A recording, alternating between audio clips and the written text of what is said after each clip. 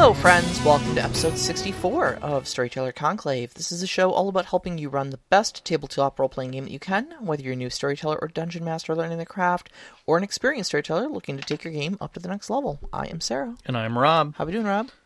I don't know if that's a valid question this week for me. How are you doing? Well, I'll tell you. On a light note, because I understand you've had a bit of a time this week, and we'll maybe get into that. We'll address some of it. I put in. So we're new homeowners as of like a year or two ago, and that means that we now have to do yard work instead of living in an apartment where that's all just kind of done for us. Mm-hmm. And so we've been kind of putting it off because it has been intermittently 90 degrees plus, and thunderstorming. And so yesterday was the first day that it was not either one of those. And so we went out to put in a little bit of yard work, and I was pulling just a bunch of weeds that had sprouted up all over the place. And honestly, we didn't work that long out there, but boy, oh boy, do I hurt today. I am just so out of shape. I don't even think it's a matter of being out of shape. I can definitely agree with that. I am getting older. I'll just flat out say that. Yeah. I had to ship something because we had Vicky's brother lives in Alaska. Oh, okay. And he can't normally get everything he wants shipped up there. Sometimes when he puts in an order for something, they're like, it's when you order this, it's free shipping, but not to Alaska. And they just don't want to deal with the calculation for shipping and that kind of thing. Yep. So instead, he had it shipped to us, and then we were going to ship it up there, and that was before COVID and all that stuff. So it's been sitting in my living room, this 50-pound box. Oh, my God. Okay. So I finally got it out the door the other day because, I didn't have power, which meant pretty much my life got put on hold. Yeah. So I went and got that delivered, and I will flat out say, delivering a 50-pound box in line at the post office when you have to stand 6 feet apart from everybody and hold it in open space. Oh my God. It's not a matter of how fit you are. It's just a matter of like the stress of doing that. So, I can respect that. How long were you in line? Luckily, not long. I will flat out say they did a great job. Okay, good. Good. The post office where I go to is small. Or smaller. There's only like 2 stations and a bunch of post office boxes there. But they're efficient as hell. That's good. They get right through it. So I wasn't standing there too long, which was great. And they were staring at me the whole time like, oh God, what is that thing? So good. So it was good. Yeah, no, but other than that, I'm doing that. I got a little bit of writing done on my game. I congratulate you for that. So I popped the cork on that one. I have been dragging my feet, and admittedly, I think everybody's in a little bit of what we call spoon deficit. Just don't have the mental energy or fortitude to kind of get into the creative mode to do things. So both of our games have kind of been on hold. You have been politely badgering me. I have been. I've been trying to be very supportive of you. You've been nudging. Yes. Finally caved in. I got some writing done the other day. We had a little conversation. And you got some writing done. Some writing done just before the power. Literally, I was working on it on Sunday, and the power goes right out in front of me. So, it was silly. It was just straight up silly what happened. So I got, I think, 4 pages into my writing of my notes, and the power goes off around me, and luckily I have UPSs on everything, and I'm like, well, it's saved up on Drive, let me just shut down, and we'll see how long this is. And I get upstairs, and it is literally pouring cats and dogs and lightning striking, and I'm like, well then, I guess I'm not writing today. Yep. Or tomorrow, or the next day, because it was 2 days till I got power. I mean, I didn't even realize the storms were that bad either. No. Our power never went out, and Sean and I have got the house pretty locked up. We got the air conditioning units in the windows, and we got the blinds drawn to keep the sun out and stuff like that to keep everything cool. And I mean, we've just gone so much into hermit mode because of the quarantine that we didn't even look outside. We were like, oh, it's raining. Oh, I heard some thunder, and the next thing I know, there's just like massive power outages everywhere. So it was it's been a pretty crazy time over here. Yeah. And I'm going to say one thing real fast here. I don't know if you guys can hear it in the mics, and I hope not. I did not get a chance to stop the Roomba, and it is running upstairs, so there is a chance you might hear it. Oh, little robot friend. Yeah, little robot friend. Oh, yeah, I hear him bumping around up there. Yeah, we call him 1812, actually, and if you guys have seen Farscape, you'll know who 1812 is. Oh. So, yeah, he's our little 1812. Yeah, Sean and I were thinking about adopting pretty soon, too. You should. This is not a Roomba podcast, but we will take I highly recommend them. They're fantastic. And I say get the pet series, because if you have hair coming off of your head at any point, it's worth it. But they're worth it. We went over to his brother's place for his birthday. birthday, and he had 2 Roombas over there. One for like the tile areas, and one for the carpeted areas. Oh yeah, and he's right above us. He's really going to town. Oh yeah, he goes. But and they had named theirs, of course. You have to. I instantly pack bonded with it. Nice. Like, it was just the most adorable little thing, and I was cooing at it. Like, just I still to this day think I need to put googly eyes on mine. Yeah. Because I don't have a cat to ride around on it, so... I saw somebody that had kind of cut up a lace garter to give it a little French maid outfit. Oh, that's hilarious. Yes. Okay. Yes. I can see that. So... Give it the Yvette kind of thing? Yeah, exactly. Okay. Exactly. So before we get into today's talking point, a couple things. One, both Sarah and I are drinking, and we're sharing a drink for... We'll start with a success. One of our friends got through a tough thing.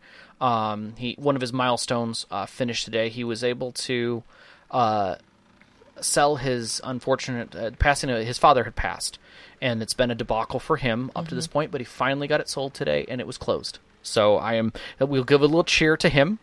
Here's to you, sir. I'm sorry I can't be with you, my friend. I know this whole thing has been exceptionally stressful for you, but I am very happy that you've taken these steps and have been able to move through it with the grace that you have. So to you. Now, on to the other things. I'm not totally prepared to talk about it in full because I don't have the energy, but we lost a friend on Monday, and I'm sorry. I'm trying. She was a gamer. She did not game in my groups, but she was friends to a lot of people. She died very suddenly and unexpectedly. And I feel for her and her family. We've talked about the loss of characters a lot. But we rarely talk about the loss of friends. So I think the only thing I'm going to say more on this tonight, because it's the only thing I can say, is pay attention to your friends. Send them your love when you can. And just be there for them. Because you never know. You never know when a character is going to leave your story. So, yeah. Here's to you, Chris.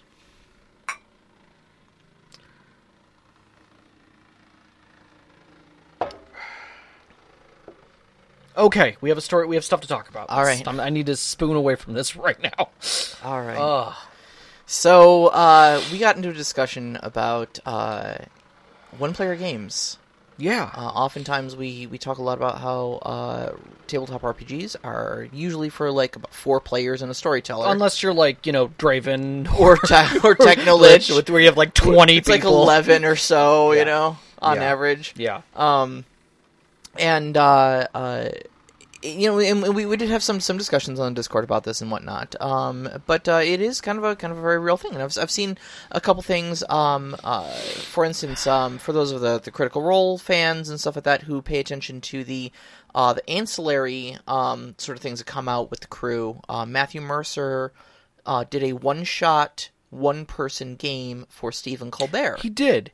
For Red Nose Day. Yes, a very quick one at that. Like probably the fastest one shot I've seen. But... I mean, it was super quick, and it was fun, and it was cool to see Mercer and Colbert together. Colbert was just geeked to be playing D&D. Yeah, I mean, he was such a huge nerd in the first place, But it was really charming, and if you're looking for an example of a one-player game, take a look at that. Matthew Mercer, Stephen Colbert, Red Nose Day. You'll look it up. It's on YouTube for you. But I know a lot of people have run like one-player games like that. I don't know if I've ever played a one-player game. Draven was in a 2-player game with me. He was one of 2 people I was running it for. And we had some real fun with that. But it does lend itself to some challenges. There are definitely good things and bad things. Like, the dynamic of one-player games is completely different from running just your traditional, group game. Yeah. So how you write them, how you pace them, how you balance them. Yeah. Even what systems work well with them and what systems don't. Yeah, and I think also just we also kind of will expand about it, because one of the things that we talked was that whether or not we're talking about one-player games or games focused on one player. Right. Because there's two ways to do the one-player game. Yeah, you can. I mean, we often talk about plots and making sure you include everybody, and and those people who don't necessarily want to be included, don't worry about them. But like, sometimes if you find the group that, like, hey guys, I want to run a plot for Jason's character because it's really cool and I like the way he's playing his character, and I've got this idea, and they're like, you guys okay with me doing a one person plot, and you guys all run with it? And if they're cool with it, great, because some people just like writing the story. And you can do short segments in campaigns that might be like 9 or 10 episodes that are devoted to one player. I've done a couple of episodes devoted to players, like where it's lapsed over. One in particular was I did a 7th Sea game that involved a dream sequence. Yep. A vision. Yep. And had all of the other players involved in it. Like, all the other players knew what was going on except for that player. I remember and that. I didn't tell them exactly what was going to happen, but I gave them, like, just go with the story and be as natural and act as natural. And then at some point, it's going to snap back to reality, and we will reset the day. And the only one person at the table is going to realize that happened, and then we're going to play through. But I need you guys to play as natural as you would as characters, but ignore as players that you're basically dying. And I thought it turned out pretty amazing. Yeah, I definitely think that it had the big WTF, sort of outcome that you were hoping for. Yes. And I think it's neat to do that on a one, kind of a one-off basis. Yeah.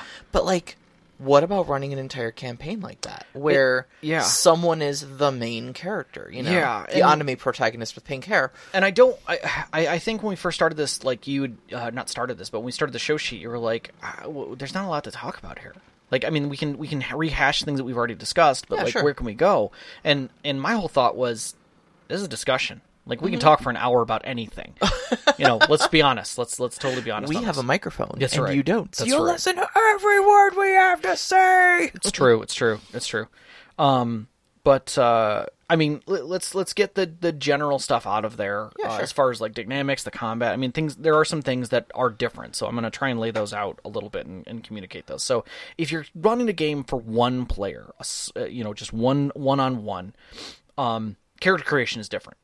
Because instead of basically giving them carte blanche and then figuring out where it fits in their plot, literally you're writing the plot for them. So it's very intimate, for lack of a better term. You're having to know everything, because every part that they're talking that's important to them has to come up, has to be involved.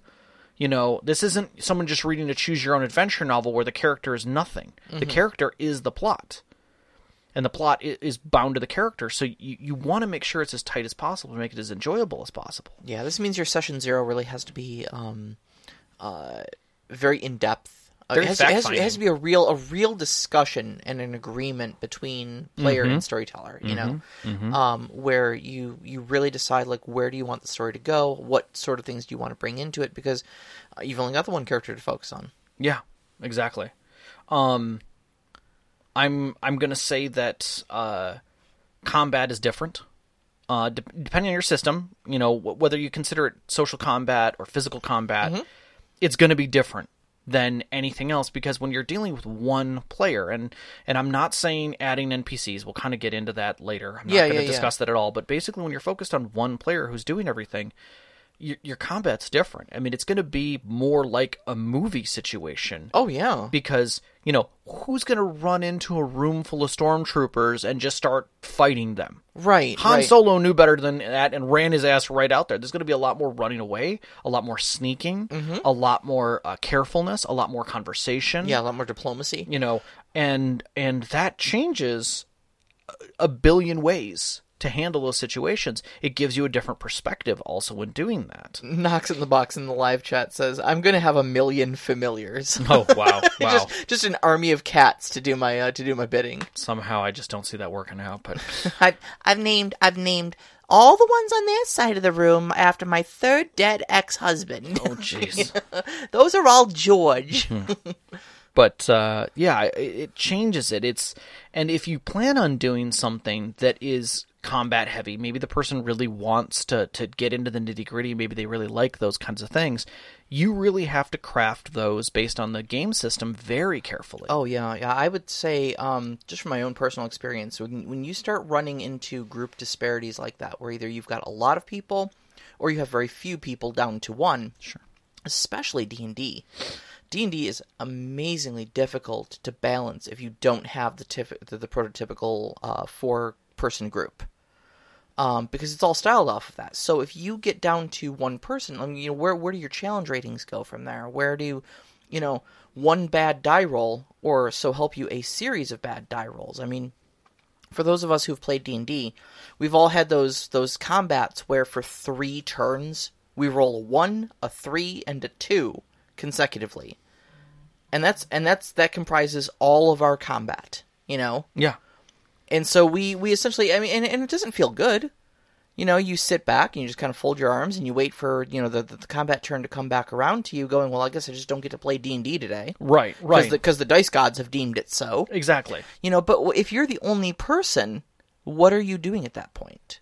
Yeah. I mean, if you have those kind of rolls, like, it's another thing when you've got 3 other people in your party. You've got a thief and a cleric and a wizard who sure, are all going to take their turns, and they still get to contribute to the combat even if you don't. Mm-hmm. But if you're the sole combatant, yeah, well, that's just some monster whipping your butt. Yeah, for 3 solid turns. Right. You right. know? And that's harsh. It is. But again, would you really even put a player in that situation? And that's, I think, we're going to get more into the discussion, but it's definitely something to be considering. Mm-hmm.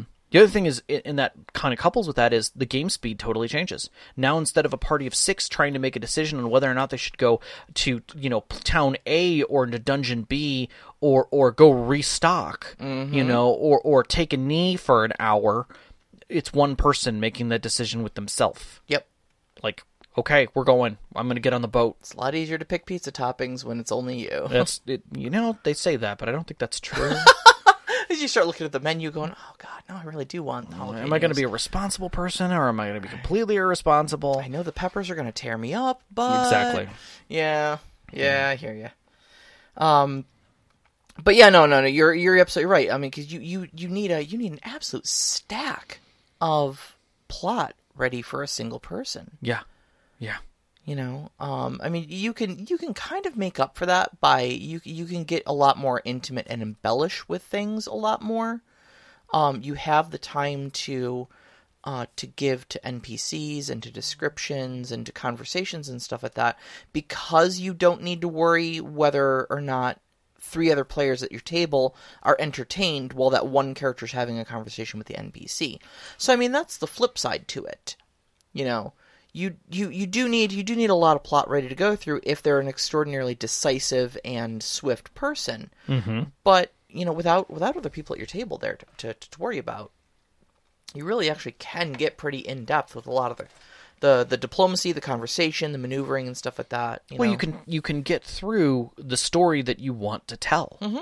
And I think that's beautiful. If you're telling a story that involves one player, whether or not they are the crux of the story and the movement, you can have a setting that moves very fluidly, almost in real time, where their actions move them through the plot and of the story. I mean, one of the neat things you can do in something like that you normally couldn't do with a group is you could technically put them alongside any story. Mm-hmm. Do you want them involved in a Marvel world?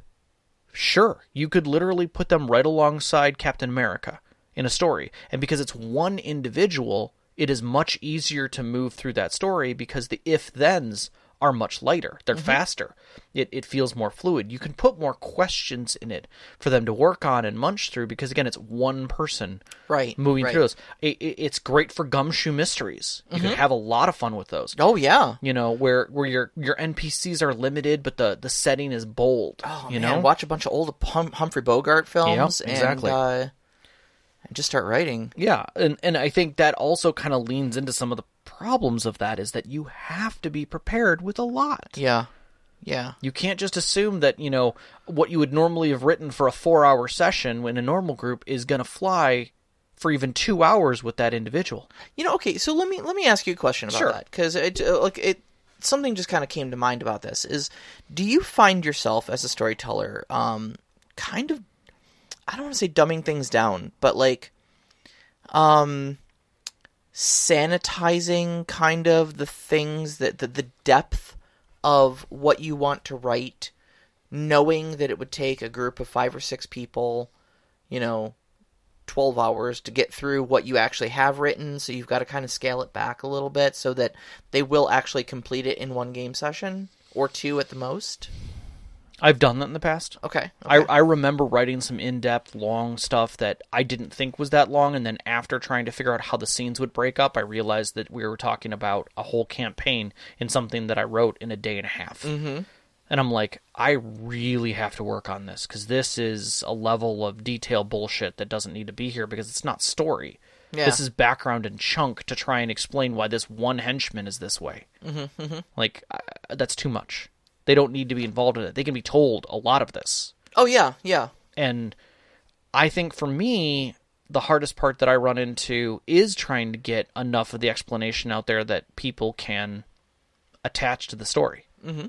I mean, I don't consider it dumbing down, but I do consider it filtering. Yeah, yeah. I think there's some things you want to explicitly put in there, and some things you want to kind of just reserve for, like, if they look into it.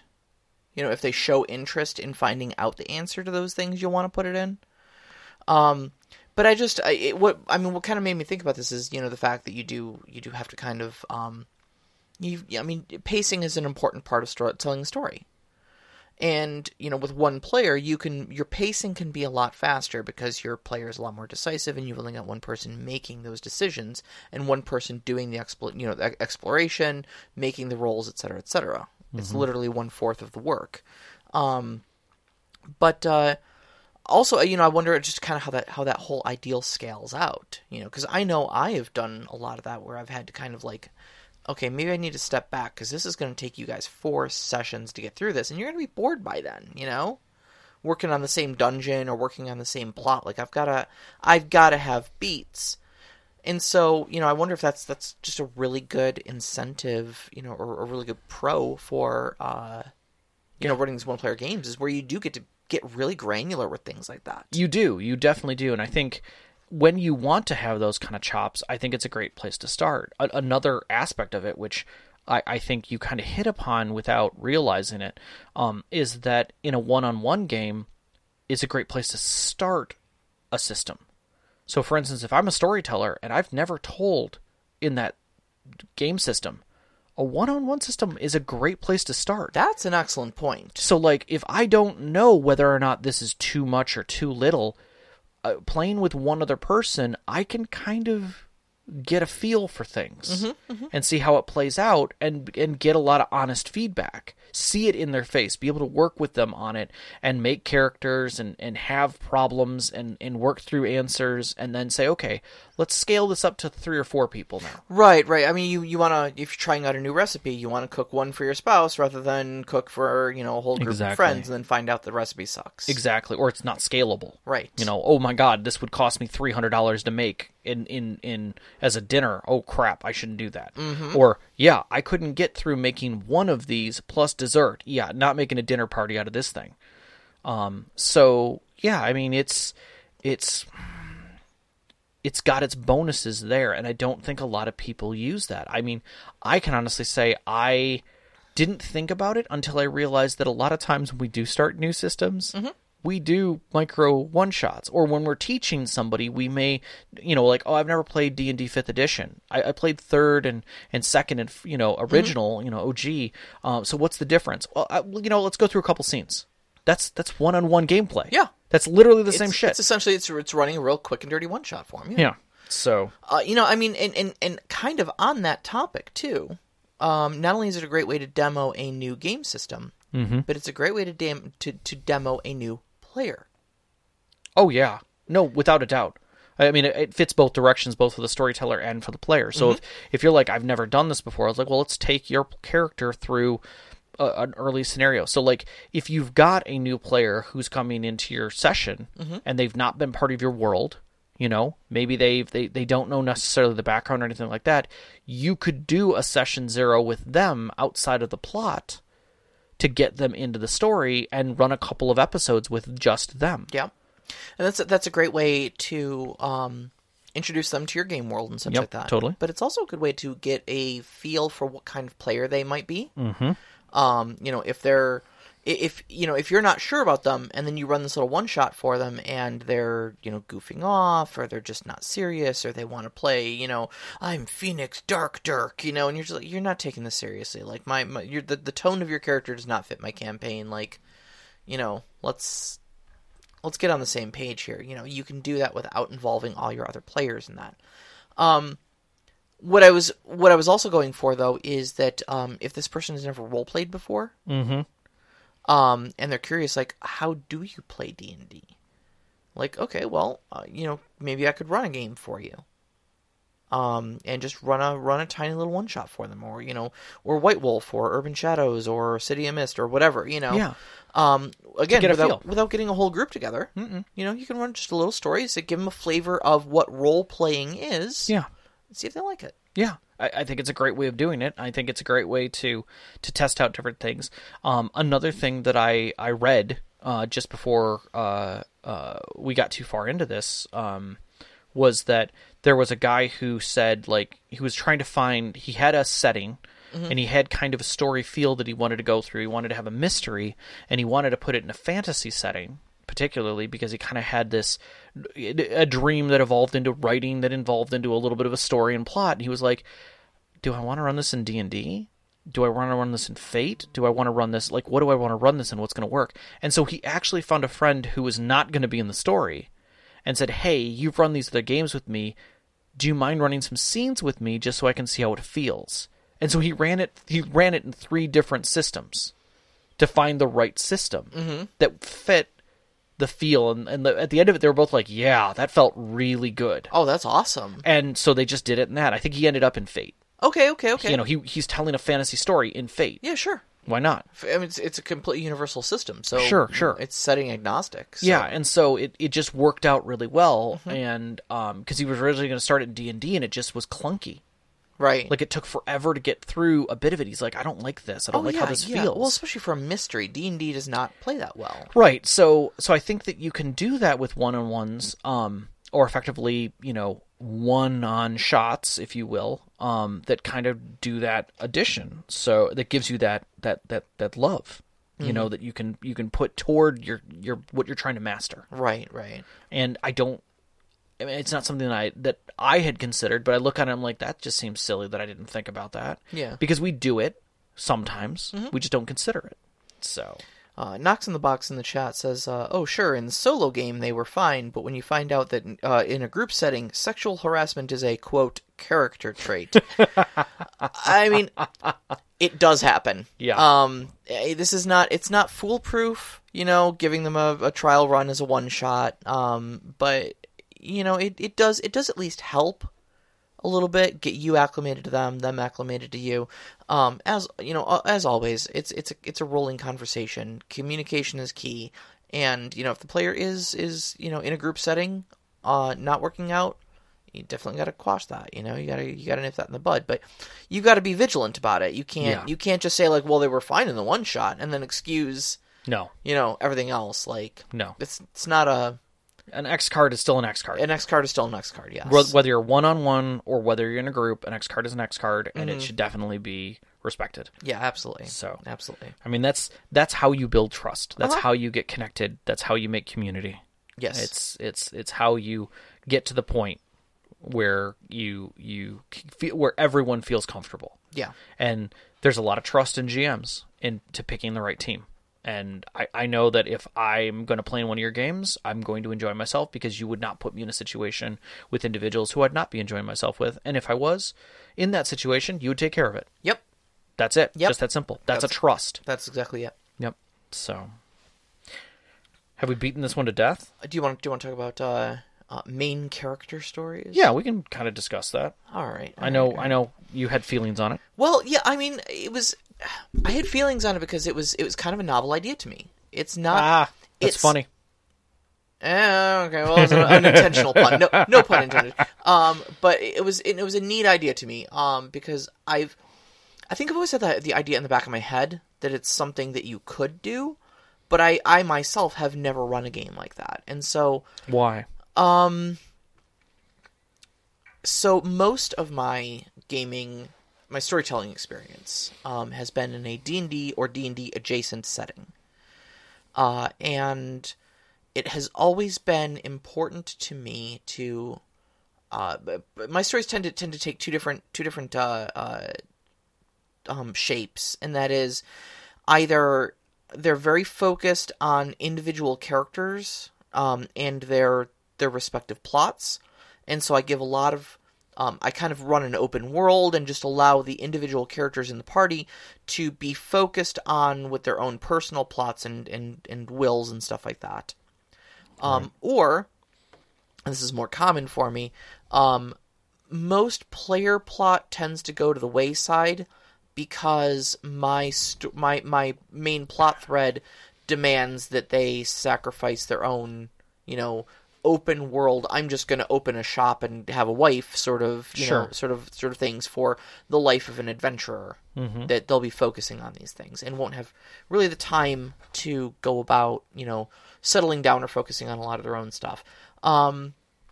It's just the style of writing I do. Sure. I tend to do like larger plots that kind of involve that.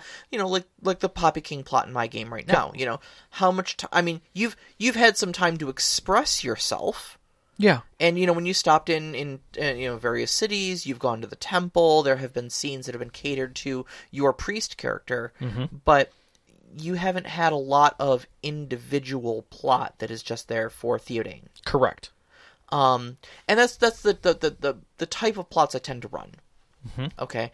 But then we started talking about this, and I started thinking to myself, like, in movies and in books, you typically have one main character. Correct. And everybody else is a supporting character. And that's not to say that those supporting characters aren't fleshed out, mm-hmm. or aren't important, or don't have their own likes, dislikes, wants, but it's fears, hopes, dreams, and stuff like that. It's not a TV show. Right. So how would you and can you replicate that at your table? I think you can. Should you? I don't see why not. Mm-hmm. I don't think it's a should or should not. I think it's a you can. And I think that's where my leanings come into this, is that, I'm going to say it this way, everyone has a kink, and okay. Some people are no plot. Shut up, yours are weirder. Here's a dungeon, we're going to run through this dungeon. Uh-huh. And they don't care about plot, they don't care about the background of the characters, they just, here's a dungeon, you're running the dungeon. Yeah, they just want to roll some dice, break some heads. Yeah. Right. Some people are, here's a book plot, you're mm-hmm. here because of this weird reason, now we're going to run through this book plot. Mm-hmm, mm-hmm. And it has a plot and it has a history, but really there's no depth to the characters. Then you have your homegrown campaigns that weave a little bit of the character background, maybe some of the character, world, they're involved in it, they have families, they have loves, they have interests, they have reasons, and as they evolve through the story, each one of the characters gets a little bit more attached to the world, mm-hmm. and the ability to want to live, or want to be part of it in some way. And I don't think that having a single point,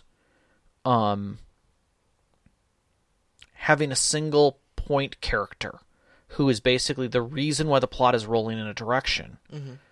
be something that is a deterrent. I think that is a different style of play. I think that it is impeccably harder in some ways and easier in others. Mm-hmm. Because, and I use impeccably because when I think about it is you have to focus. You have to imply that one character is important. Whether or not they live or die changes the story completely. And it's hard when you think of stories like that are like that. For instance, like when you look at the story of Percy Jackson. Mm-hmm. The story is bound around Percy Jackson and his trials and tribulations every time you read the book, regardless. Yeah. There are other characters. They do have some development. There's no question about that. And they do have their own backgrounds and reasons why they're around. But literally, those could be... You could take each one of those characters and write maybe 2 pages on them. Mm-hmm. Whereas with Percy, they get 900 pages. Yeah. You know, he gets to do all these things. And that's the difference. That's the key difference there, and I don't think it makes it any worse. Nor do I think that stories that are broken up into focused character plots. Lord of the Rings is a good example of that. Mm-hmm. You've got the story of Bilbo. You've got the story of Frodo. You got the story of Aragorn. Yep. You know, so each one of those is its own story that is kind of independent and focused. You do have other stories going around those. They're not nearly as strong. They do motivate the plot. Mm-hmm. But the plot for the main character is still rolling. Nothing's changed. So when you lean into doing something like this, you have to kind of set that boundary with your players up ahead of time to say, this is where I'm going. Mm-hmm. This is how I'm doing it. Oh, yeah. This is definitely not something you spring on a group. Like, you really kind of need the group buy-in for this. Yeah, you know? and because of that, they may buy in and be like, yeah, this sounds like a good idea, and then 3 sessions and be like, you know what, I'm really not... I don't like being a one-page side character. Correct. But other times you'll have characters who are totally for it because they would rather just watch things go by and throw popcorn and scream and like, don't go in that door, you know, kind of a thing. I mean, I've got 1 or 2 players in my own campaign who are like that. You probably know which ones I'm talking about. Who, you know, they really don't care what goes on. Like, they're not looking to drive plot. They'll interact with whatever plot gets put in front of them. Surely they're all there having fun, but you know, they don't mind being a supporting role. I myself. In your game, have traditionally played supporting characters. The first supporting character was mostly because I wasn't there at the beginning of the plot, so I didn't know what was going on enough to, you know, to roll my sleeves up and get involved. So I said, you know what, just make me a big dumb fighter, and I'll go. You know, I've got this character concept. How does this work? And you went, that works great. Here's a little backstory for how that character fits into my world, and my role was essentially giving color commentary and hitting things. And I did both pretty well, I think. No, I think it was wonderful. It gave me... I had a perspective of who your character was in my mind's eye, of how I wanted to kind of roll with it, because you gave me your perspective of where you were coming from. We kind of talked a little bit about the place where it was at, and I think you fit that world perfectly and jumped in. But I think just like an episodic TV show, the character stepping in was just that, was a fit character who fit in, ran with them for a while, and then stepped out. And then when that character no longer served their purpose, they stepped out. And then I rolled a new character, which is my current character, Ravana, who also was kind of a filler character. Again, she's got no direct ties to the plot. She was hired as a guide, essentially, as a trail guide to get them through the mountains. I would say that the pros and cons of playing that support character is that, you know, it's definitely good because I was able to just jump into the action and support the main group. It made me feel good to be there for them, and it's kind of, in a way, kind of relaxing not to have the responsibility of a bunch of plot on my shoulders. In that I can just kind of worry about where my next cone of cold is going to be pointed, rather than, you know, is the fate of the world going to whinge on my next decision. But at the same time, there are certainly points where I do kind of go, you know, I'm not really invested in any of this. And I know everybody else has a lot of emotions about things that are going on right now, but I just can't summon a give a damn, you know? But just simply because I don't have the tie to the story that a lot of other people do as a supporting character. And, you know, it's kind of a give and take. There's pros and cons to it. I still do like playing the character. You're adding more plot for me now that we're kind of in the 3rd chapter of your story. Yes. And so that's kind of exciting to see, what as a lifelong support player in your your group, finally actually having some plot handed my way. Now I kind of don't know what to do with it. I'm like a dog chasing cars, Tis true. I'm handing you crumbs. Yeah. And you're starting to recognize them. Like, wait, I could smell this. This is mine. Wait, food. Exactly. Food? Exactly. Mine. And it's taken me a while to get your character that part of the story because the other players have had so much investment and they're tired. Like they're like, can we get through this? Like it feels like it's been a struggle, and that's kind of where I wanted everybody at, and that's one of the reasons why my story starts in a desert is you guys are in the exhaustion state of the story. Mm-hmm. And I mean, there's going to be a point where it comes to an end, but this is the part where you guys are starting to come out of the desert, if you will, and that's the difference. And so I'm. Well, yeah, we're coming out of the desert. There's damn sandworms out there. You're damn right there are. They're giant. Jeez. I was noticing Knox is writing quite a bit here. He is. He actually wrote something I want to. When we get to our questions and answers, I want to answer something he wrote in the live chat as our first question, because it was whether he knew it or not. It was a really good question that I do want to answer. Nice. I do like, is your name on the cover? No, then you don't get to be part of the story. Neener. That is true. It is true. Like, I think that I don't think there's a problem with running main character plots or even campaigns per se. Mm-hmm. I think they can be very good. One of the first 7th Sea games, actually, I think the first 7th Sea game I played in, one of the main character was basically a Iron Prince to be in Eisen, which is a huge title.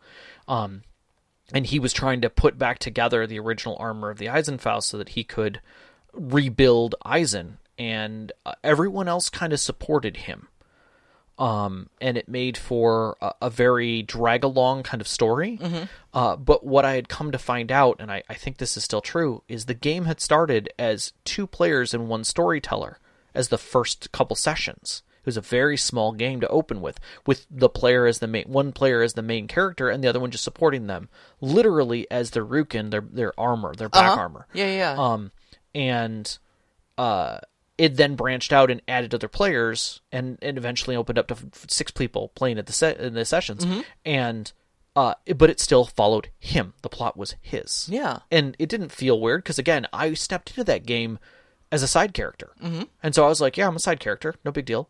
And the storyteller was like, okay, and kept telling the story, and it was just like, I'm fine with just enjoying this view from where I'm sitting. Yeah, sure. That's great. And sometimes that's where they need to be in the story until they get to be part of the role-playing group. Right. And I think that's the important thing is if you are going to do that one-person story, all the supporting characters have to feel important enough to get them invested, like the Dresden Files. I know I bring this up a lot on the show.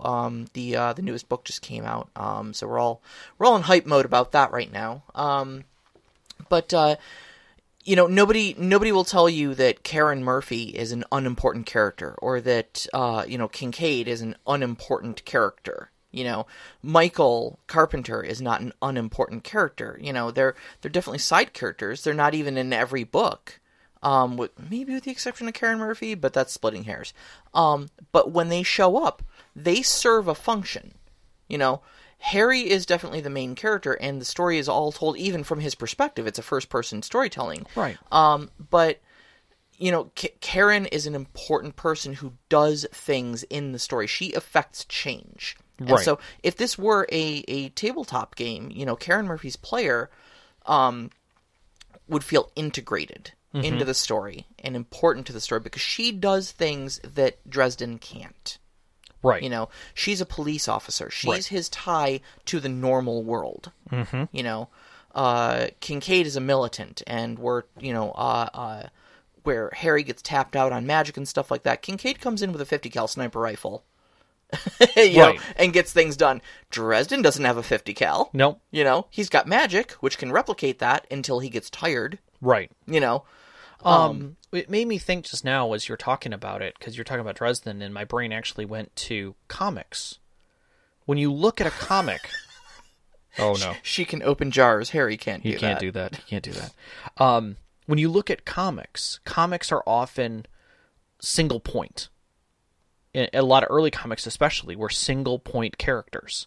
You had supporting cast that was around them at times, but for the most part, we know our comics to be single-point comics. Mm-hmm. And I'm not talking about manga, and I'm not talking about, anthologies or archives like the Fantastic Four or Marvel superheroes or any of that stuff. I'm talking about, like, when you're reading The Punisher, you're reading a comic that is following The Punisher. Mm-hmm. There are other characters in it. Without a doubt, there are other characters besides the antagonists. Mm-hmm, mm-hmm. But it's about the Punisher, and it doesn't deplete from the story in any way. So I think that's where where the struggle comes in is that we think that all players need to be the Punisher, and we try to make sure that everyone has as much screen time. And sometimes that's not the case, and sometimes people are very comfortable with just drifting in the background until maybe they get a little side story. Mm-hmm. And so I think that is a very valid way of doing it. Yeah. So, you want to do some questions? Yeah, we got 15 minutes and good questions. Yeah, we gotta get into some questions here. Plus you've got some stuff in here you want to go over. So. Yeah, well, no, it was actually just a real quick thing. So Knox in the Box in the live chat asks, let me just scroll over here and find it. He says, here we go. Yes, but can you run a dungeon loosey-goosey and have multiple lives and it doesn't matter how many times I die, just keep trucking through it? Do tabletop RPGs have checkpoints? Knox, I'm speaking directly to you and anybody else who has this question. The game you're looking for is called Paranoia. Oh, yes.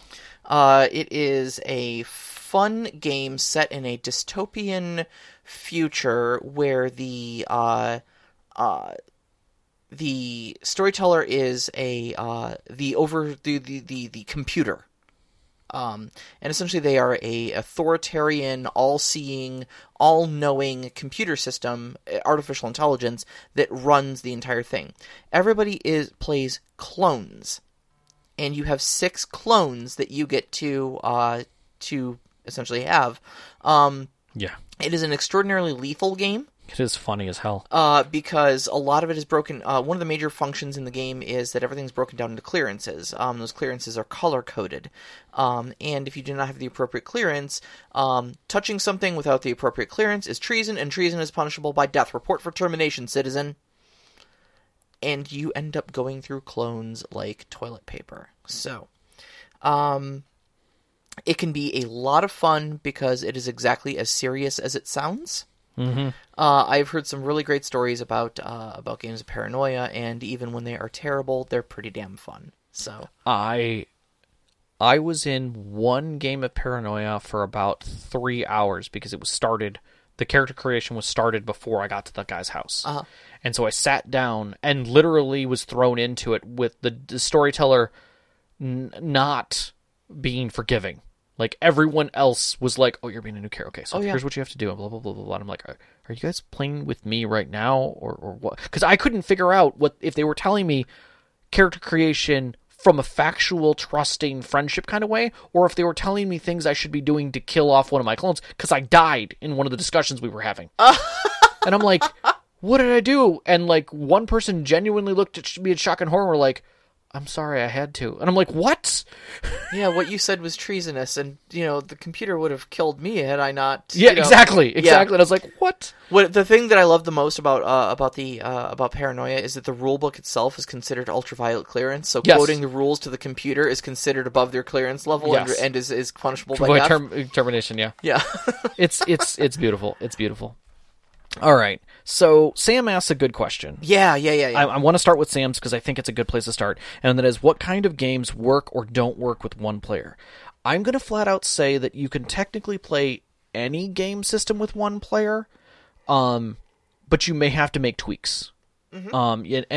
And like, for instance, if you're going to do D&D 5th edition with one player, you're not going to be running them through the same kinds of scenarios as you would with 3 or 4 or 6 players or more. Let's just say more.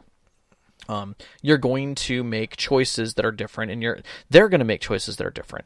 But I think, Fate or City of Mist or any game system, really, Adventure, you could do anything technically. It's just a matter of making accommodations at the right times. Mm-hmm.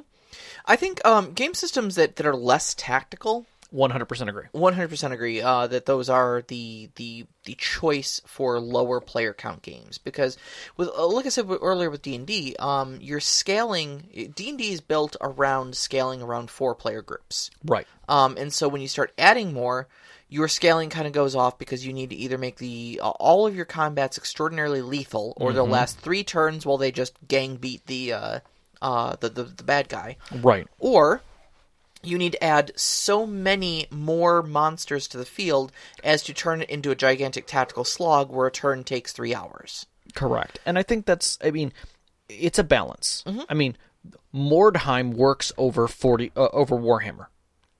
Well, yeah, but Mordheim was built as a skirmish game. Right, but that's my thought is that it was a world setting that was changed to fit a smaller tactical group. Yeah. But it still fits the feel that is the tactic, and they did that with, was it Squads? What did they call the other one that was the 40K version? Oh, Necromunda. Yeah. Was another one of those. I was thinking they have Kill Team now. Right, Kill Team was the other one I was thinking of. Or Gorka Morka Monster Truck Rally. I'll get to that one day. But anyways, the idea... Blood Bowl. Oh, God, Blood Bowl. So there are all kinds of ways that you can take systems and cut them down, and I think you don't have to be heavy in math or anything like that. It's a matter of watching where things slow down. Mm-hmm. And if things slow down and start feeling cumbersome, start reviewing why. Yeah. And just immediately start, you can take an axe to certain things. But the core rule set, try and keep, but like, if it's a matter that your player is getting into combat and you're starting to throw too many monsters at them, don't. Throw some obstacles. Like, John Wick doesn't fight 13 guys in an open arena. He fights them in a bar, which has pillars, and they come at him one at a time because none of them can get through the gap. Yep. I mean, that's just good math. Mm-hmm. You could do the same thing. Take D&D off the table tactically. You don't need minis for a one-on-one game. Mm-hmm. Mm-hmm. You can definitely, it definitely adds a scale to things, but don't. You don't need them, and you don't need the movement then. You can remove that out of it. You can make judgments on the movement. Yep. You can make different roles for athletics and things like that. You can cut down the number of roles in combat if you want to. One thing I like is like speeding up combat, where it's like, if you're just beating on rumpties or brutes, as you would call them. Yep, 7th is a great way of doing it. A necromancer sends 3 zombies at you or something like that. Don't have them have 11 hit points and that, obnoxious con save that makes them get back up if you don't kill them with radiant damage or a critical hit or things like that. They have 1 hit point and they die when you hit them. Yeah. If you hit them brilliantly, do something awesome. They don't need to. They're a story element. Exactly. It's not about the tactics and about the numbers and stuff like that at that point. It's about creating a horror scene or a chase scene where you have to get through these zombies to get to the necromancer or whatever. Right. Are you playing a board game? Yeah. Because that's what it's feeling like. You're playing a board game. Right. And in a lot of ways, D&D does play like a board game. It's a very tactical game. But for one player, though, there's no tactics. There's just movement. And then you're missing plot, and the person now has to catch up with what's going on in the plot. Exactly. Yeah. Exactly. Play it like Princess Bride. He literally steps up, slays 4 guys in one fight, and then continues chasing after him. Yeah, the duel was epic, but during that whole duel, they were talking. Mm-hmm. That's what you want. Yes. You want that drama and stuff like that. You want 7C. That's well, yeah. Yeah. But at the same time, you also want Urban Shadows. You do. City of Mist, I could see with a low player count. I don't Adventure? See why. Really any of the White Wolf stuff. Yep. Actually scales remarkably well with lower player counts. It really does. White Wolf is great about going rules light when you need to. Mm-hmm. Seriously. Quick rolls, rule light. Yep. All right. So Overwatch asks, focusing on one player seems like it would naturally be more engaging and entertaining for that player, like a one-on-one teacher-student learning session. But how do you keep one-on-one gaming sessions engaging for the game master? That is a good question. I mean, you're a player too. Mm-hmm. I'm gonna let you roll. You're looking at me like I'm gonna let you roll with this one. Oh, okay. I don't know. I mean, to me, I think a lot of the fun that I derive is leaning into the fun the player's having. Because most of why I storytell in the first place is just honestly about my friends having fun with something that I've created. The joy on their faces. Yeah, exactly. Yeah. When I described to Rhaegar, Like to me, this is like the moment that will always even if my campaign ended today, okay, I will still have called it a success for having that look on our fighter's face when I described to him he'd gotten this glass greatsword. And for those of you who know the Elder Scrolls setting, glass is not actual glass. Right. It is a meteoric crystalline iron alloy sort of thing. Space sword. It's Soka Space Sword is what we're calling it. So he gets this glass greatsword. Now, I don't know if the player actually knew, all the properties of glass and stuff like that. But, I described it to him being a pretty beastly weapon. And at one point, he got in a fight with a black pudding, and slashed directly through it. And I described him as hearing a sickening, cracking, splintering noise as his sword impacted the stone floor. And his face just went crestfallen. And he was like, "Oh my God, what have I done? I destroyed my sword." And I said, and as the black pudding recoils and splits, one side goes left, one side goes right, you see what actually cracked was the ancient stone that your sword is embedded in, not your sword. Right. And his face went from crestfallen to nearly looking like he was going to pop like a ripe grape. From Christmas morning. Yeah, just absolute Christmas morning, the thing that he's always wanted. Yep. That look on his face will be with me forever. And that is why I tell stories, No, and I think that is the same leaning for this. Yeah, exactly. If you can get that sort of enjoyment out of your player, if you lean into the fun they're having, yeah, in a one-on-one session, if they, because you don't have to tend too many people, you only have one person's enjoyment to tend to. So if you see them taking the plot in a certain direction, if you see them liking their combat aspects, or if you see them, having fun with their character's extraordinarily high explosive skill, or whatever they've got on there, let them have fun with that a little bit. I think that's true. Tell that story. I think that's true for a lot of things, and I it's somebody made a point, and I didn't want to necessarily say it, but I think it really puts it into perspective. Is that one-on-one sessions are intimate. Regardless of how you look at it, you're getting to know the person, you're getting to know their player, you're digging into the dirt, you're working together, you're creating a story, and because of that, a lot of it has to do with leaning into the other person and watching their enjoyment. If you've ever taken somebody out on a first date or been on a first date, and the other person you're looking at them, watching their reactions to something, whether it's you're taking to a movie you love, or you're sitting down and watching a movie you love. Yes, actually Netflix and chill. Actually chill. Or you're taking them to some place that you love, a view, or a concert, and you look at them and you see their enjoyment. That's the same thing. Yeah. Literally no difference. Yep. That's the joy and rapture that you get personally, and the satisfaction of they're enjoying something that you love. And that's what it is. Yeah, absolutely. That's my capture and take back from storytelling. You want to squeeze one more in? We got 2 minutes left. All right, so Knox asks, what are some ways that you can have your world/story provide the assortment of options for a player that wouldn't think of them themselves and doesn't have other players to help them brainstorm these options organically?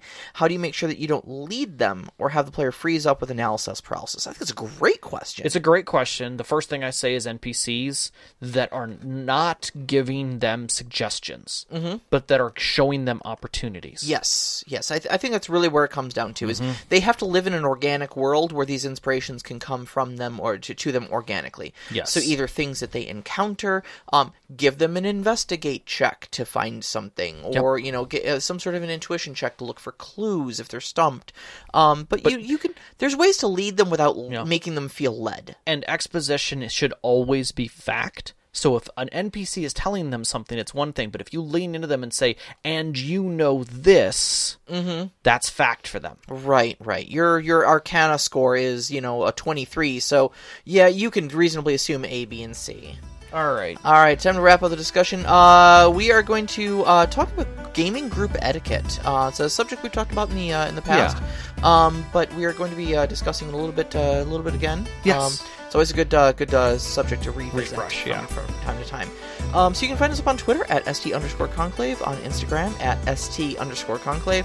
You can listen to us live every Wednesday night at 7 p.m. Eastern Time on mixlr.com/storyteller-conclave. And join our Discord. You can find the link up on our Twitter. You can find it on our website also. And that website link is storyteller-conclave.blueberry.net. We'd like to thank our Patreon members like we do every week, but especially Knox in the Box, Sam, and the Arcane Asylum. Thank you for supporting us as you do every month. It is wonderful, and it helps us keep this show going. Our intro music is Beyond the Warriors by Geefrog. You can find that at geefrogmusic.weebly.com or on Google Music. Our outro, which you're hearing now, is Only Our Footprints in the Sand by Midair Machine. You can find that at soundcloud.com/midairmachine/tracks. And big shout out, as always, to our families, Vicky and Sean. Thank you for staying with us through all this. Our friends who've sat with us at our tables over the years, and to you, every single one of our listeners. We love you. Stay safe. Good night. Good night.